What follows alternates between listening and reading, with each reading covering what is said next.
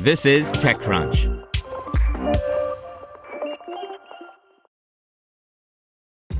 This episode is brought to you by ShipStation. You know, folks, I'm all about working smarter, not harder. Running a successful e-commerce business can be really convoluted, and honestly, you have enough going on, so I want to introduce you guys to ShipStation. I love using ShipStation because it makes it so much easier to automate all my shipping tasks, and I can manage all my orders in one simple dashboard. Work less and ship more with ShipStation, the innovative tool that helps turn your shipping challenges into opportunities for growth.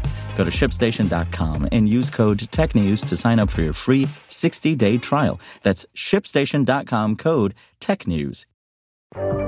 This is TechCrunch. Rocket Lab, Sierra Space sign agreements under U.S. military's rocket cargo project by Arya Al-Malhodaei.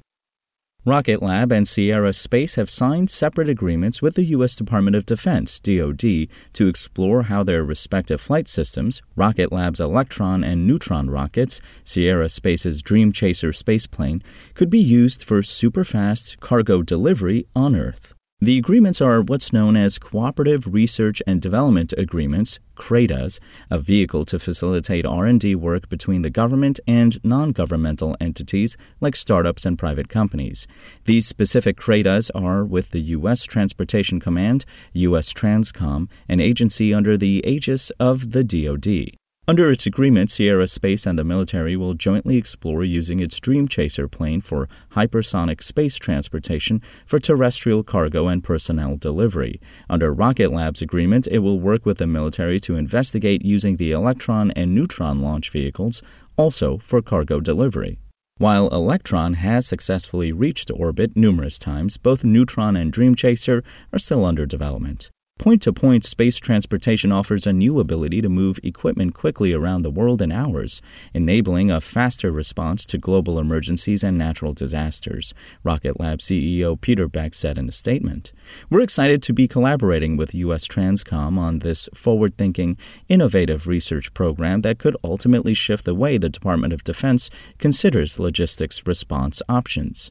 The two CRADAs aren't limited to the transportation vehicles. The military is also interested in how cargo capsules, specifically Sierra Space's Shooting Star cargo module and Rocket Lab's Photon spacecraft, can be used to enable ultra-high-speed logistics as well. The two agreements are part of the Air Force's Rocket Cargo Project, launched in June of last year to explore how space industry tech can be used to enable fast, cheap deliveries for the military. It's just the latest example of the government engaging private industry as a research partner rather than developing the tech itself.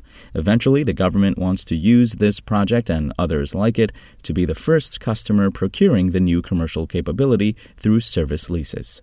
As the Air Force acknowledges in a statement on the new Vanguard program, delivering cargo via rocket transportation is not a new concept. However, it goes on to state that the sharp decreases in the cost of launch, combined with higher payload capability, have made rocketry a more enticing prospect for terrestrial delivery.